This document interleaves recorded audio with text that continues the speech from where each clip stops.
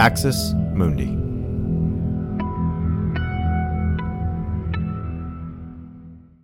You're listening to an Irreverent podcast. Visit irreverent.fm for more content from our amazing lineup of creators. Hello, friends. Before we jump in today, wanted to say thank you to all of you for your support, all of our patrons and people who reach out to us. We are immensely grateful, and you definitely make this show go.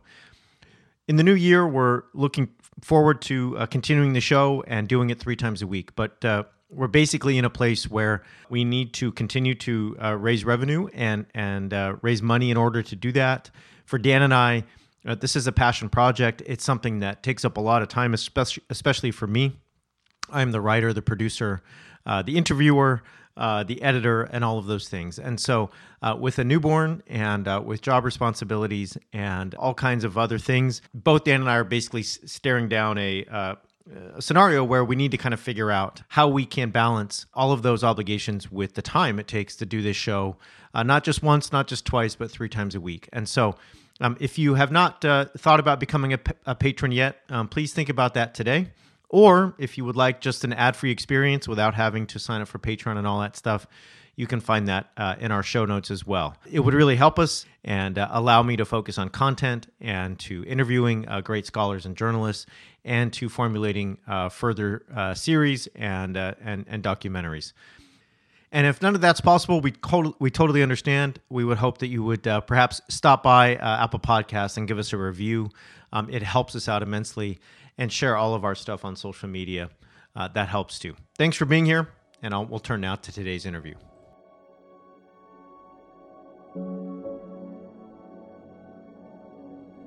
Over the last few weeks, the world has watched in horror as Vladimir Putin has attempted to invade Ukraine and, in the process, leveled destruction and violence and death on both the Ukrainian people and his own Russian soldiers. One of the surprising facets of this war has been the response on the American right, with everyone from Donald Trump to Tucker Carlson praising or defending Putin in different ways. While some of them have backtracked in recent days, others, notably a swath of American Christians, continue to not only defend, but to praise Putin for his actions. This has baffled observers.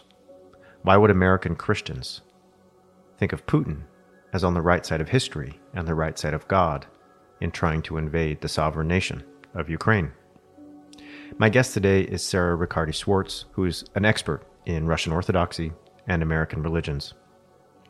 She helps me decode what's happening when conservative Christians in the United States think of Putin as aligned with God.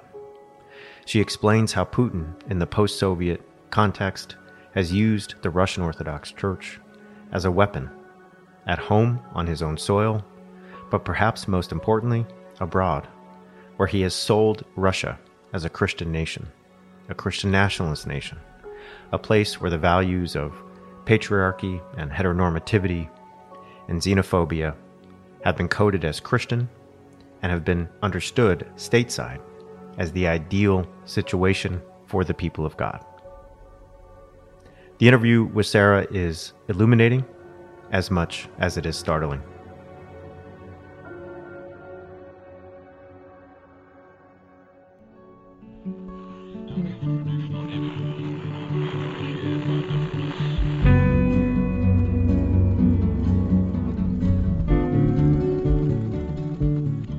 Welcome to Straight White American Jesus. My name is Brad Onishi, faculty at the University of San Francisco. Our show's hosted in partnership with the Capps Center at UCSB.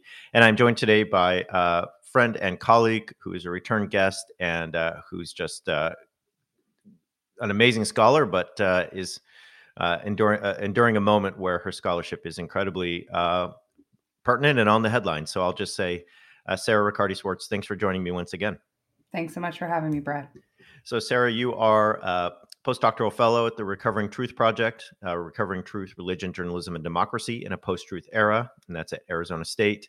PhDs from New York University. You've published all over. You've received funding from so many places. And most importantly, your book, Between Heaven and Russia, Religious Conversion and Political Apostasy in Appalachia, has just appeared and is sort of topping bestseller lists all over the place. So congratulations on the publication of this amazing work. Thank you. Thanks. It's sadly too timely. Yes.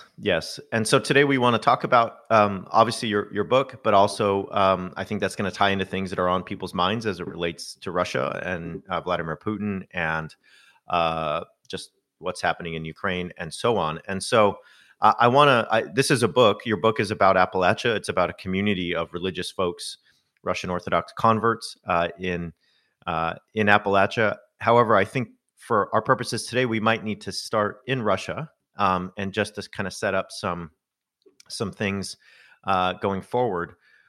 I'm going to embarrass you and read a little bit of your writing here, just so people can get an idea of where we're going.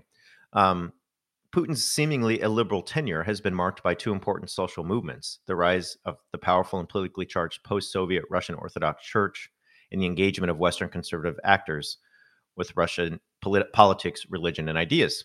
Putin's conservative social politics, his focus on keeping the Moscow Patriarchate as a close political ally, and his emphasis on marketing Russia as a wholly outside of Western secularism and liberalism set into motion a social transformation of Russia in the Western conservative imagination. So I hope that you might just give us a kind of refresher on Russian history regarding how during the Soviet era, the communist era, religion was not seen as a friend of the state, and subsequently how Vladimir Putin has reinvigorated the Russian Orthodox Church, and yet that has come with certain conditions, I shall say, that the church has had to kind of abide by and act upon. So would you mind taking us through that?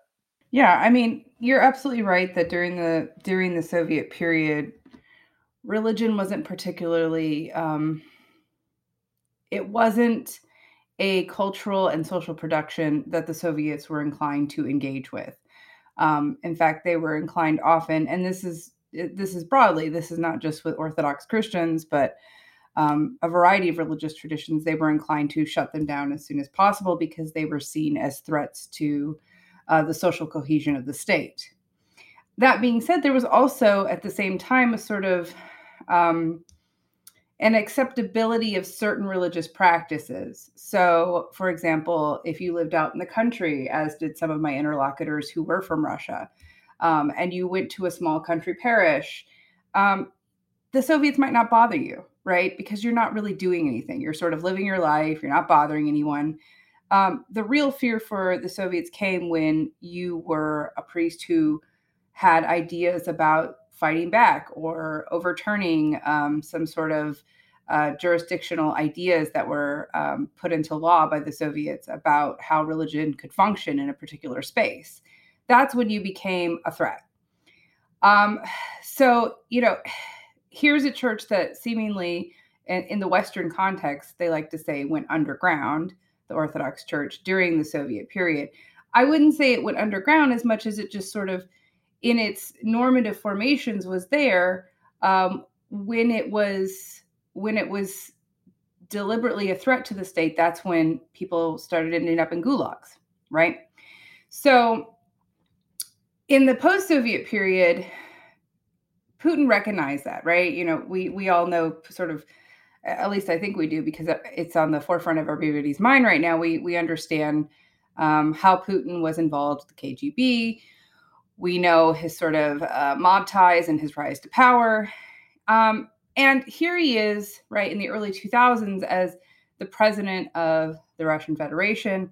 And he has to figure out a way to sort of make Russia powerful again, right? We had this fall of Russian power after Perestroika. Things were sort of chaotic financially, economically for people, and in terms of sort of political power on the global stage. And he had to figure out a way to sort of revitalize Russia in both the global consciousness, but also in terms of economics and world politics. And part of that was his great marketing strategies. I mean, he was really good at marketing Russia as something completely unique on the global stage. And he did that with the help of the post-Soviet Russian Orthodox Church. Thanks for listening to this free preview of our Swag episode. In order to get access to the full episode and so much more, Become a Straight White American Jesus premium subscriber by clicking the link in the show notes. It'll take you like 2 clicks, I promise. In addition to getting access to this episode, you'll have access to the entire Swag archive, over 550 episodes. You'll also get an extra episode every month, ad-free listening, Discord access, and so much more. All that for less than $6 a month, and it helps us keep our flag up and continue to safeguard democracy from religious nationalism, extremism, and rising authoritarianism. Check it out. It's not hard, I promise.